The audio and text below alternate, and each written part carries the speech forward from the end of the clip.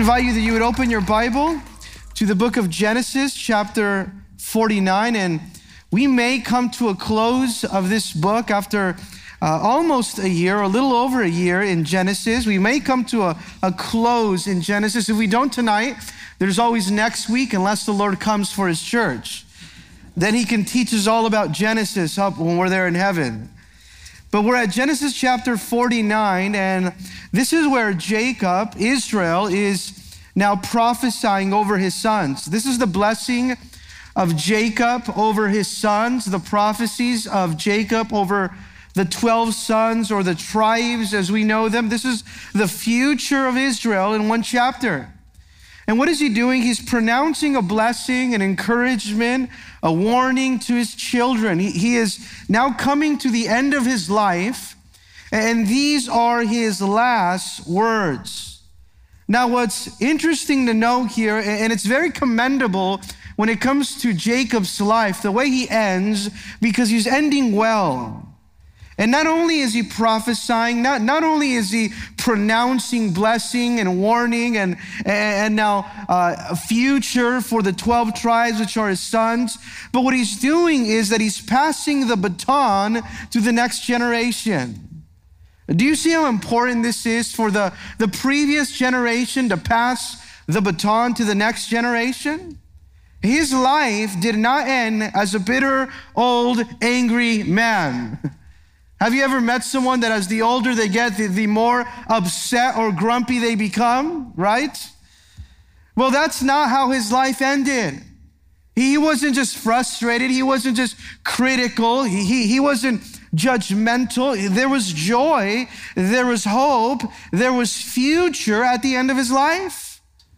And what he was doing here is that he ended now this season of walking with the Lord here on earth, as the Lord was calling him home now with no regrets. His life ended without regret. Just think about that. That's the kind of life you want to live, that when it comes to an end here on earth, it ends with no regrets. In fact, his life ends full of confidence, full of hope, blessing the next generation. He says, before I go home to be with the Lord, before he calls me to be gathered to my people, I have to bless the next generation.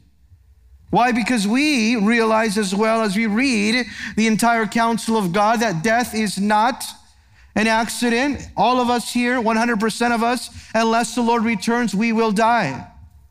But we know if we put our faith in Jesus, we will live after we die here on earth. For the Christian, death is not an accident. Death is an appointment. It is not something that we look at with fear. Do you see that? When you study the Bible, when you say you have trust and faith in Jesus Christ, we don't look at death with fear. We look at it with hope, because we know that it's filled now with this eternal life with the Father face to face. In Hebrews 9, verse 27, what the apostle says there, he says, and it is appointed for men to die once, and then comes the judgment. What does this mean? We have an appointment, each of us, with God. And here what Jacob is doing is that he's exchanging now this pilgrim tent that he calls it for this eternal heavenly home that he's going to have when he meets with the Lord. In Hebrews chapter 11, verse 13, I want you to note this verse tonight. Hebrews 11:13, this is the perspective of looking at the museum of champions of faith. Men like Abraham, Isaac, Jacob, these all, Hebrews 11:13, died in faith. They didn't die in fear. How did they die? In faith. Not having received the promises, but having seen them afar off, were assured of them, embraced them, confessed them, that they were strangers and pilgrims here on earth. For those who say such things declare plainly that they seek a homeland. Verse 14. And truly, if they have called to mind that country far or from which they had come out, they would have had opportunity to return. But now they desire a better, that is a heavenly country. Therefore, God is not ashamed to be called their God, for he has prepared a city for them.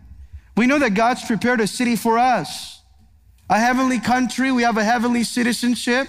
And that's why Isaac here, that's why Jacob here is looking at the end of his life full of hope and faith. In fact, we ended there in verse 22 where he's giving a blessing to all of his sons. But he comes here now to his son Joseph, his favorite son. And he gives him here a blessing describing the character of Joseph. And we went over it last week as we concluded the message there, looking at the life of Joseph. But these are the words of a dying man. Now let's look at Joseph's life again and point out those 5 characteristics or those 5 qualities in the life of Joseph. Genesis 49:22, Joseph is a fruitful bough. A fruitful bough by a well, his branches run over the wall. The archers have bitterly grieved him, shot at him, and hated him, but his bow remained in strength, and the arms of his hands were made strong.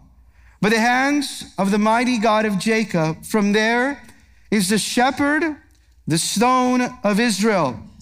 By the God of your father who will help you, and by the Almighty who will bless you with blessings of heaven above and blessings of deep that lies beneath the blessings of the breast and of the womb. The blessings of your father have exalted the blessings of my ancestors. Up to the utmost bound, the everlasting hills, they shall be on the head of Joseph, and on the crown of the head of him who was separate from his brothers. Let's pray.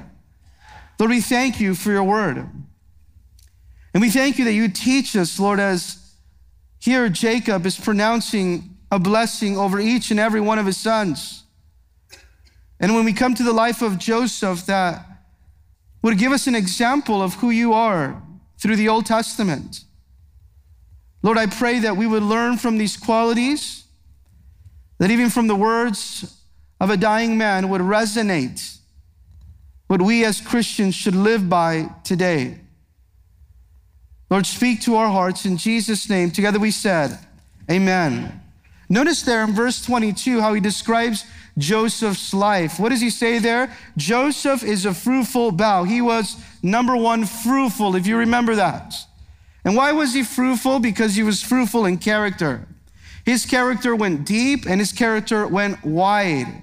It's godly character that it's describing. It's fellowship with God that he describes him as. He was a fruitful bough. What is a bough? It's a branch, or it's a vine, or it's a tree. And what Joseph did is he went deep into the soil of God's love, and from there he gave fruit.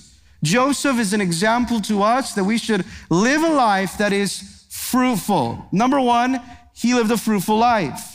But he also was by a well or by a spring. He was faithfully abiding. How can we become fruitful? By faithfully abiding to the life source. We will never be fruitful if we are not abiding to that life source that gives us the fruit of the Spirit. Joseph was by the spring, by the well. He was planted by the source that gives life, reminding us that we also must be rooted.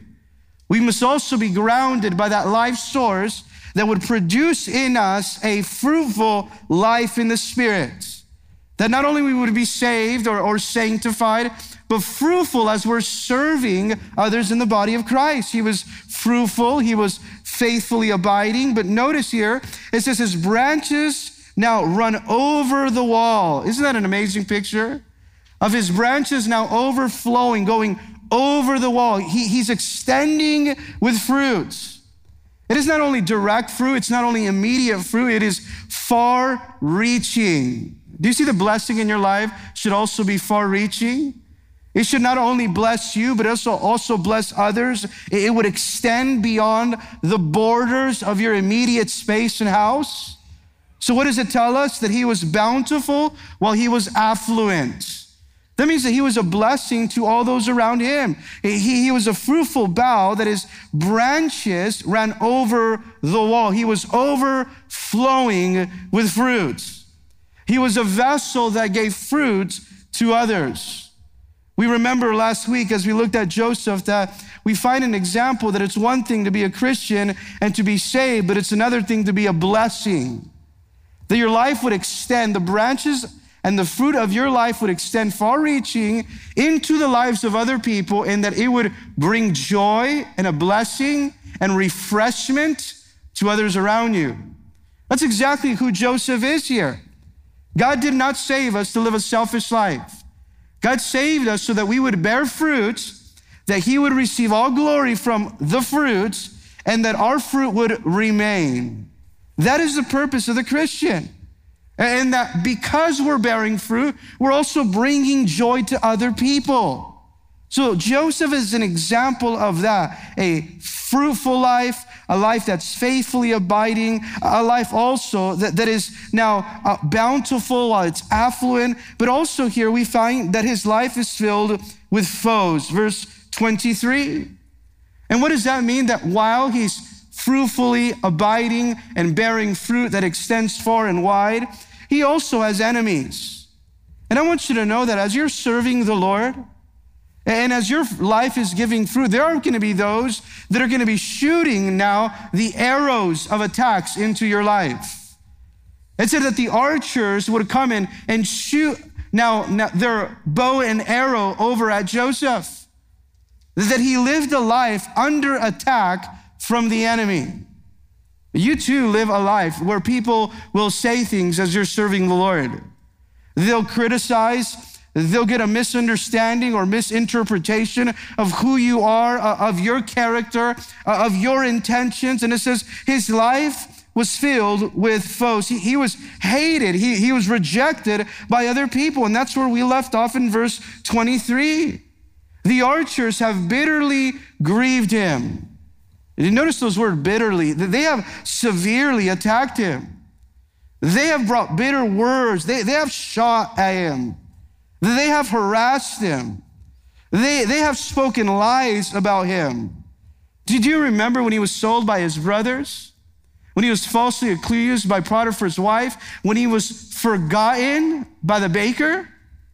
We see all of these things now through the life of Joseph here, and it reminds us that we too will experience these types of attacks, that our life will also be filled with foes. But there you find in verse 23 a very important word in verse 24 that encourages us. And it's that word but in verse 24. But his bow remained in strength. Now, maybe you're becoming that person that is a target for the enemy. But notice how you can remain strong. But he remained strong. What does this remind us also of Joseph? He was steadfast while he was attacked. Are you steadfast while you are attacked? Or are you easily shaken? When people say things about you, are you easily discouraged or swayed or unstable? But here it says that Joseph, even while he was hated by others, he remained stable. He was steadfast. He was strong. And he was not strong because of himself. Notice what it says in verse 24. He was strong because the arms of his hands were made strong by the hands of the mighty God of Jacob.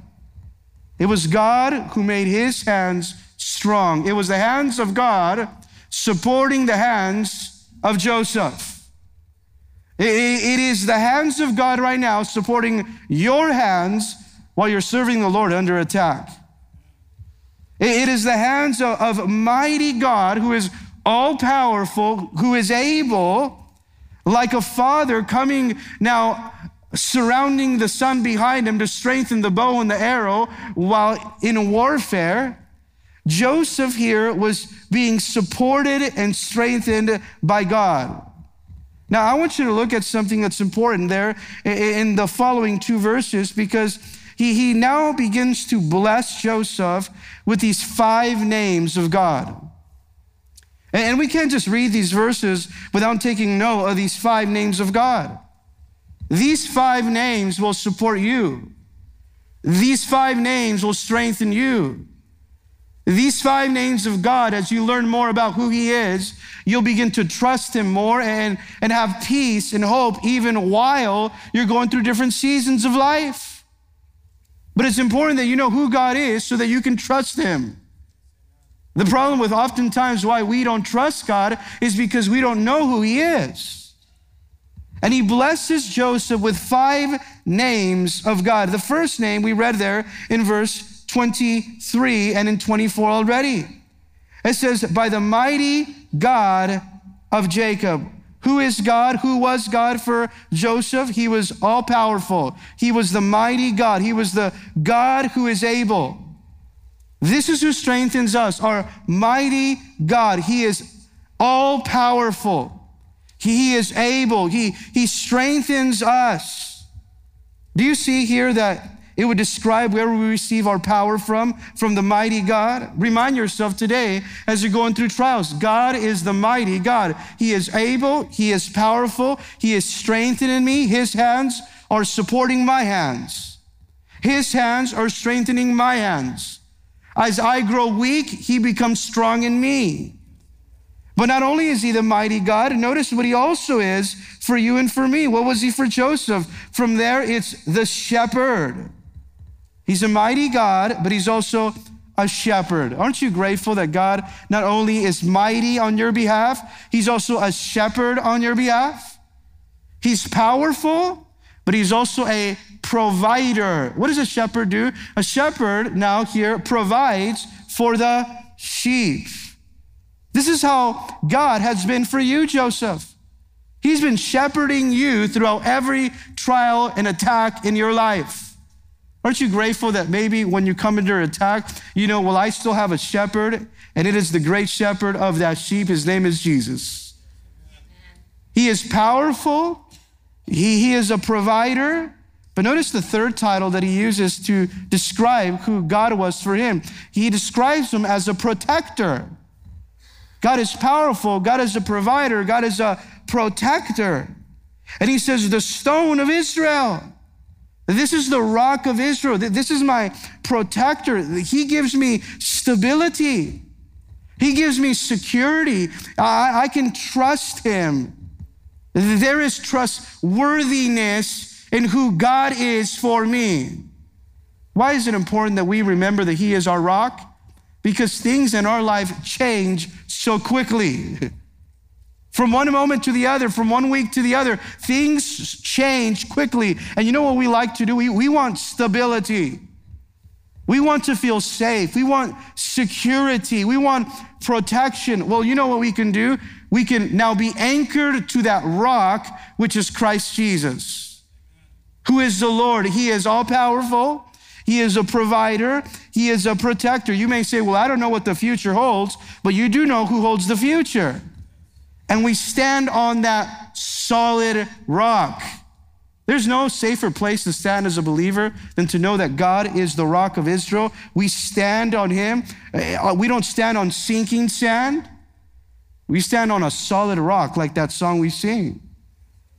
But notice here, it describes also God as his Father. And in verse 25, he goes on, by the God of your father who will help you. Now, I want you to circle who will help you. He's your mighty God. He's your shepherd. He's your rock. He will strengthen you and give you stability. He is full of now trustworthiness, but he's also the God of your fathers who will help you. Notice what he is. He's a promise keeper. He's reminding him, this is the same God that was the God to your fathers. The same God that helped them will help you. It's important that we look at this because this is where all the strength is coming from.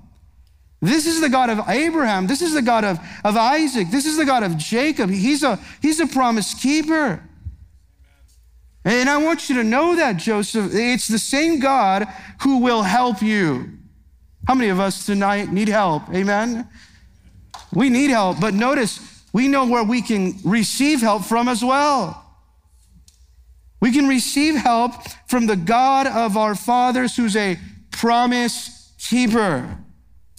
And also there, he names the fifth name that he would describe God for Joseph, and by the Almighty, he calls him Almighty again.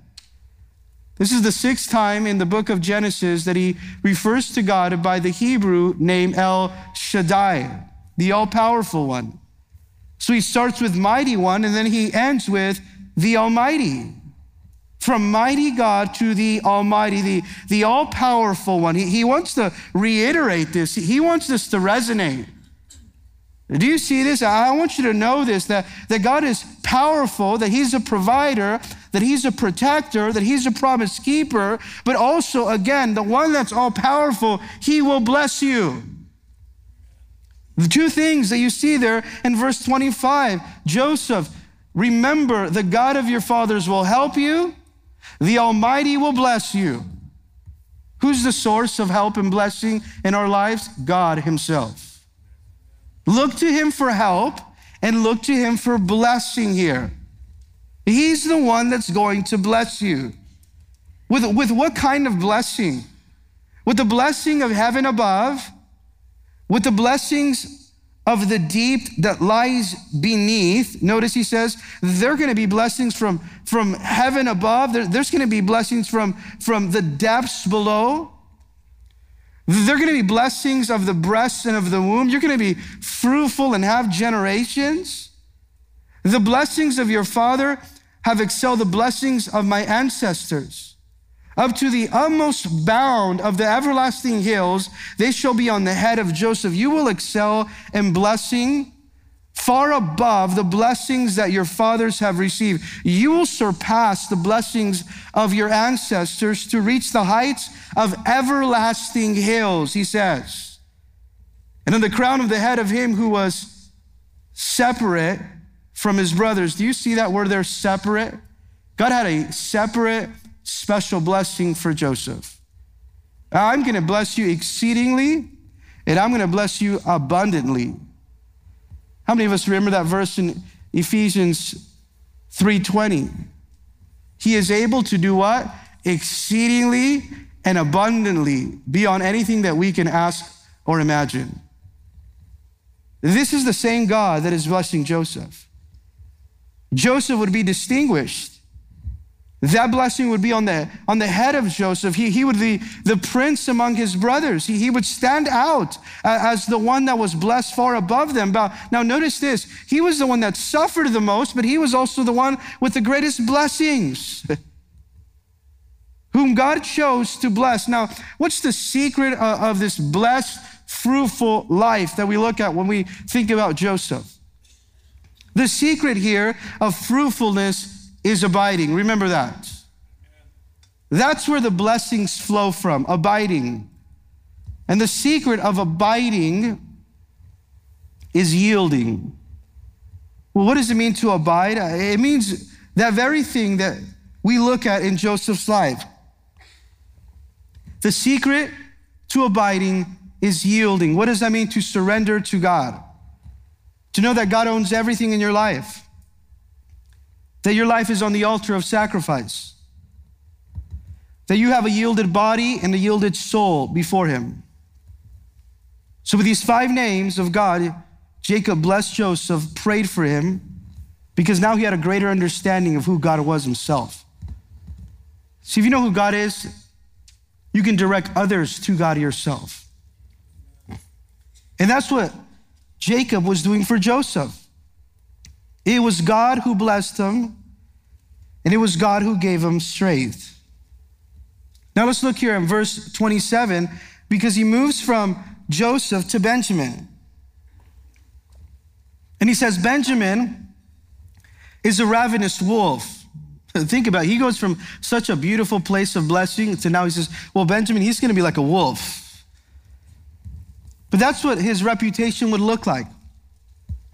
It would be a reputation of fierceness. Benjamin's tribe would be a reputation of leadership. two important Sauls in the Bible would come from the tribe of Benjamin. It would be King Saul, the first king that the nation of Israel ever had. It would also be Saul of Tarsus, would come from the tribe of Benjamin as well. And this is why he says, you're going to have an aggressive leadership come from your tribe. You're going to devour your enemies. And he would describe it this way: in the morning he shall devour the prey, and at night he shall divide the spoil. At the youth of your life, you're going to be one that attacks the enemies. At the night or at the evening of your life, you're going to divide the spoil. The tribe of Benjamin, if you look at it in scripture, were a very aggressive and warlike people. They were ready to kill, they were ready to fight, they were ready to conquer at any time. These were not and would not be a soft people. These would be an aggressive, fierce, warlike, filled with leadership type of people. In 1 Chronicles 8:40, it describes the tribe of Benjamin. It says, the sons of Ulam were mighty men of valor, archers. Think about that. These were fighting people. They had many sons and grandsons, 150 in all. These were all sons of Benjamin. It's important that amongst the tribes, there was a tribe like Benjamin that were ready to fight and conquer and come against the enemy. Well, that was Benjamin. And now all the sons have received their blessing. And notice what happens here in verse 28, because they're all gathered together. All these are the 12 tribes of Israel. And this is what their father spoke to them, and he blessed them. He blessed each one of them according to their own blessing. Do you notice there 3 times he uses the word blessed? This is how he blessed them. He blessed them, each one according to their own blessing. What does this mean? That they all did not receive the same blessing. He blessed them all uniquely with their appropriate message for each one of them. Their future all looked distinct from one another. It was all according to God's will for that tribe or for their lives. Then he charged them and said, verse 29, that word charge means he commanded them. This is now Jacob giving his final instructions. He says, I'm going to tell you how I want this to happen so that you don't mess it up after I die. I need to be specific. I'm going to give you preparations. I think it's important. Oftentimes we don't like thinking about death, but it's important that we make preparations, that we live a life decent and in order. He's giving them specific plans and preparation for when that time happens. But do you know this is not a sorrowful conversation? This is not a sad dialogue. Do you notice what he says there in verse 29? He commanded, charged them, and said to them, I am to be gathered to my people. That's amazing there. Circle that in your Bible. He didn't say, I'm going to die. He didn't say, I'm going to go to the abyss or I'm going to cease to exist. You know what he said? I'm going to be gathered to my people. My soul is going to be with the Lord. This here speaks of hope, of life after death. Do you see their life after death in Genesis 49? I'm going to be gathered to my people. I'm going from here to there. There's no middle holding place. Some people oftentimes ask, what happens before Christ died? Were people in purgatory? He says, no, I'm going from here to my people. I'm going to a place. I'm going to my people. You know who my people is? It's the people of the Lord. That is the people that he's describing. There is no distinctions in heaven. There is no separations. There's no denominations in heaven. It's all one people. It's the people of the Lord who have been washed by the blood of Jesus Christ. When we get to heaven, the Lord's not going to say, well, you know what? Let me get all my Calvary Chapel people in this side. And then the Methodists, can you guys go on that side? Presbyterian, Anglicans on this other side. No, there is not going to be distinctions between people that way. It's going to be one people. It's going to be the people that have been washed and bought by the blood of Jesus Christ. There is hope for us after life here on earth. I'm going to be gathered to my people. That's why when we experience the death of someone we love, yes, we can mourn. Yes, we sorrow because we love them. But our grief is filled with hope, knowing that their body is left here. It's just a shell, it's just a tent. They're no longer there. Their soul is with the Lord. But here he's making preparations for that. And notice what he says in verse 30. He's speaking to them and he says, I'm going to be gathered to my people. Bury me, verse 29, with my fathers in the cave that is in the field of Ephron, the Hittite. This is where I want to be buried. I want my soul to be gathered to my people, but I want my body to be gathered with the bodies of my people as well. This is a statement of solidarity. This is a statement of identification here. My soul is with my people. My body is also with my people. You see, he's identifying himself to be a man of the people of God here in the cave that is in the field of Machpelah, which is before Mamre, in the land of Canaan, which is Abraham bought with the field of Ephron, the Hittite, as a possession for burial place. He says, I want to be there. He understands his spiritual heritage. There they buried Abraham and Sarah, his wife. There they buried Isaac and Rebekah, his wife. And there I buried Leah. He recognizes who's there. And it speaks to us of a man who is holding on to that heritage that he's received from the Lord as a separated people. The field, verse 32, and the cave that is there were purchased from the sons of Heth. And when Jacob had finished commanding his sons, notice what he says. He mustered up all the strength and breath he had to give them instructions, specific instructions, and he drew his feet into his bed. He was almost leaning out of the bed when he was speaking to them, and then he breathed his last, and what does it tell us there in verse 33? And he was gathered to his people. Words of eternal hope there. And he was gathered to his people. Today, you may be mourning or missing someone that you love. These are the words of eternal life here. There is so much peace when someone dies who had faith in Jesus Christ. Because here it describes the life of Jacob, Israel, who was a pilgrim until the very end. Notice what he says, I'm going to be gathered to my people. He was at home with God now.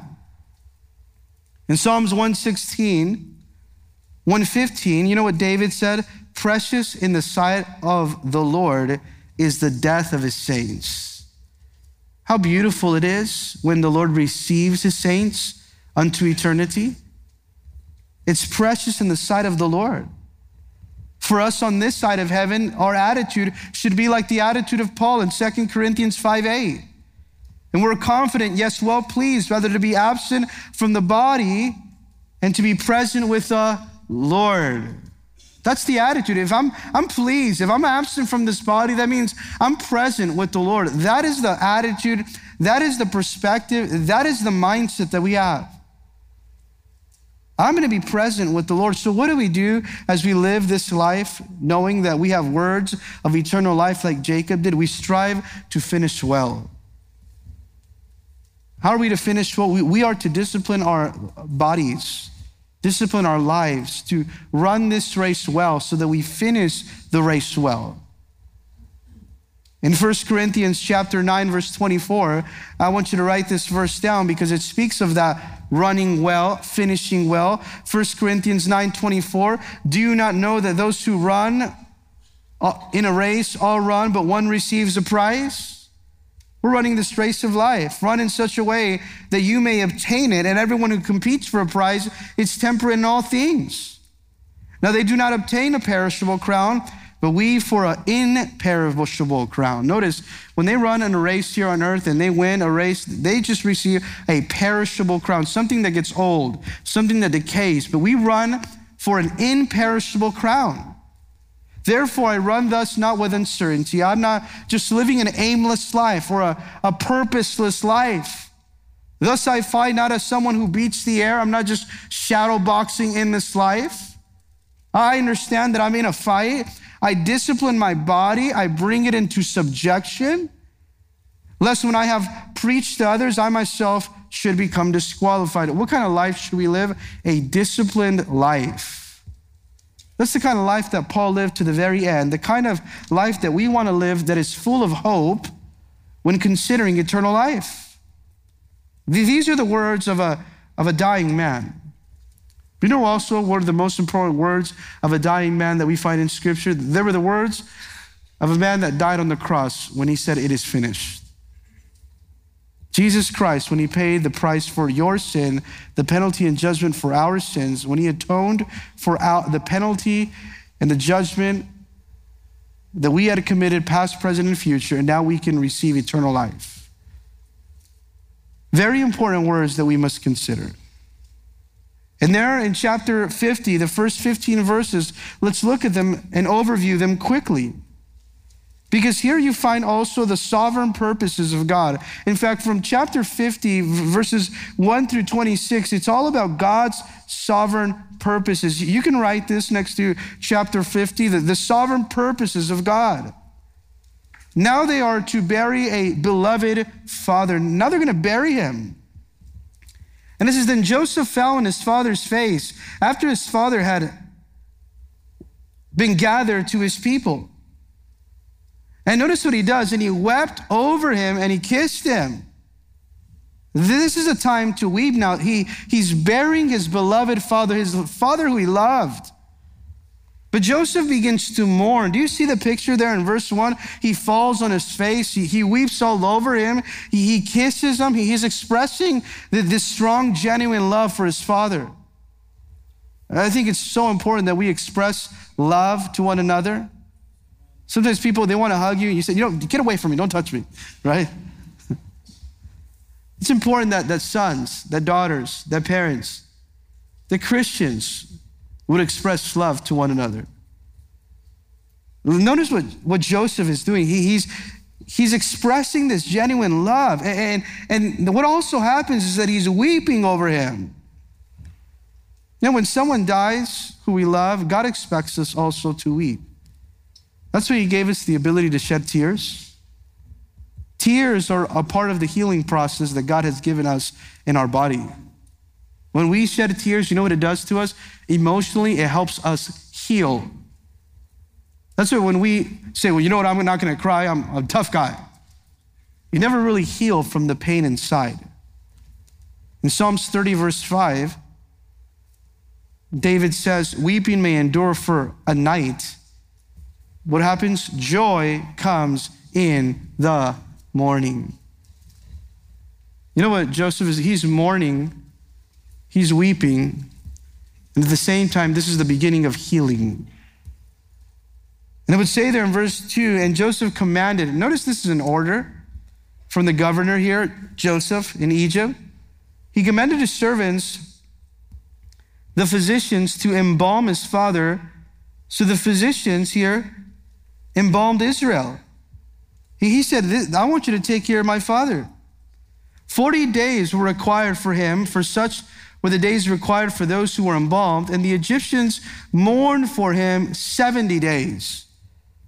For the Jewish people, the Hebrews, they would, if someone died, they would bury him that very same day. But since Joseph was an Egyptian, having lived there according to the customs and culture of the Egyptian land, and a leader within them, he followed the traditions of what they did when it came to this process. And it would say there that it took 40 days that was required by the Egyptians to embalm, and then 70 days was the extent that they would then mourn. Now notice who mourned for him in verse 3. The Egyptians mourned from him for 70 days. Do you see here the influence of Joseph? They didn't even know Israel. They had no idea who Jacob was. But you know why they mourned for him? Because they knew who Joseph was. And because they honored Joseph, so they respected his father. Do you see that? It's very important that we look at that. There was a culture of honor that's displayed here, not only through the Egyptians, but also Joseph or his father. A culture of honor, a culture of respect. I think that's something that we need to learn today. There is hardly any honor in the culture we live in today. There is hardly any respect. And notice how Joseph honors his father there in verse 4. Now, when the days of mourning were past, he wasn't just emotional, there was also follow through. There are some people that know how to cry well, but that's all they know how to do, just cry. In life, there was not only emotions, there's also obedience. There's also follow through. There isn't just a move of emotions when you say something and you really don't mean it and you're in the moment and you're becoming very emotional and you say, yes, I'll do it, but you don't follow through with what you said you would do. You know what's awesome here about Joseph is that he follows through and he keeps his word. There is a time to mourn, there is a time to weep, but there's also a time to build and a time to plant. There is a season for everything under the sun, the Bible says. And it would say, now when the days of mourning were past, Joseph spoke to the household of Pharaoh, saying, if now I have found favor in your eyes, notice the word, notice the attitude. Please speak in the hearing of Pharaoh, saying, he goes to the household of Pharaoh. And he says, please speak to Pharaoh for me. He could have gone to Pharaoh himself. He was the second in command. But he comes in all humility to the household of Pharaoh and he says, if I have found any favor, would you speak to Pharaoh on my behalf? And notice the word he uses, please. He's a man of respect because he's respectful. He's a respected man because he's respectable. And in verse 5, my father made me swear, saying, behold, I'm dying in my grave, which I dug for myself in the land of Canaan. There you shall bury me. This is what my father told me. In fact, he made me swear this. In verse 5, he says, would you bury me in Canaan? Why Canaan? What's so special about Canaan? That's God's place of promise. I want to be buried in God's place of promise. So he says this, now therefore, please, again a second time, please, let me go up and bury my father and I will come back. This is a man of authority, I want you to understand here. But just because he's a man of authority doesn't mean he doesn't need to be accountable. Just because you're gifted, just because you have a title, just because you have position, doesn't mean you do what you want. He's still accountable. Notice how he behaves here. He still has an attitude of humility. He's still responsible with the affairs of his family. He's attending to the needs of his father still. He's still becoming submissive under Pharaoh's leadership, all while keeping his promise to his father. Do you see this? What does he do? He asks for permission. We have to learn, be better at doing that, doing things decently and in order, asking before we do things, doing things the right way. He's not entitled, he's not demanding, he's not saying, Pharaoh, listen, this is what I'm gonna do, I'll be back, see you later. He's saying, please let me go. And if you let me go, I'll come back. But this is the right attitude to request for permission. He's doing things the right way.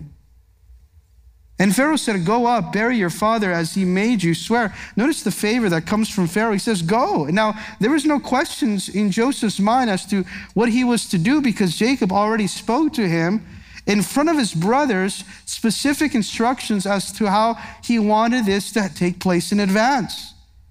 He told him already, this is what I want you to do, and I want you to be in charge of it. How does Joseph behave? In wisdom, in maturity, in humility. How are you to behave with every affair in life? In wisdom, in maturity, in humility. Remember those three words, would you, the next time you have to make a move? Wisdom, maturity, and humility. Not entitlement, wisdom, maturity, and humility. Keep yourself accountable. Don't be presumptuous that you know what you should do. Ask for permission. Stay accountable. So Joseph went up to bury his father, and with him went up, notice, all the servants of Pharaoh, the elders of his house, and all the elders of the land of Egypt. It would say all again, expressing now the greatness of the people that would go out from Egypt to go mourn and bury. This is a great funeral that's about to happen, as well as all, verse 8, the house of Joseph, his brothers, and his father's house. Only their little ones, their flocks, and their herds they left in the land of Goshen. Notice everyone but the kids and the flocks went. All went. And in verse 9, and there they went up to him, both chariots and horsemen, and it was a very great gathering. Important for us to note that, a very great gathering. Why is it important for us to note that? Because the Holy Spirit noted it for us already. Again, you see here that because they honored Joseph, they treated his father with respect. Very great number of people went with Joseph to respect his father because they honored the son. A culture of honor. Then they came to the threshing floor of Atad, verse 10, which is beyond the Jordan, and they mourned there with a great and very solemn lamentation. He observed 7 days of mourning for his father, and when the inhabitants of the land of the Canaanites saw the mourning at the threshing floor of Atad, they said, "This is a deep mourning of the Egyptians." Therefore, its name is called Abel Mizraim, which is beyond the Jordan. So his sons did for him just as he had commanded them. The Canaanites of the land saw how deep the mourning was, and they named that area territory a place of great mourning for the Egyptians. They identified it as the place where the Egyptians mourned. And in verse 12, so his sons did for him just as he had commanded them. Notice his sons honored him even after his death. After his death, what were his sons? How were they behaving? They were still submissive to their father. Do you see that in verse 12? Just as he had commanded. They could have said, you know what, well, our old man died. Let's move on. No, you know what they did? They treated him with respect. They paid attention to everything he had to say. And then they treated him with respect. They valued their father's words, and they valued even their father's burial.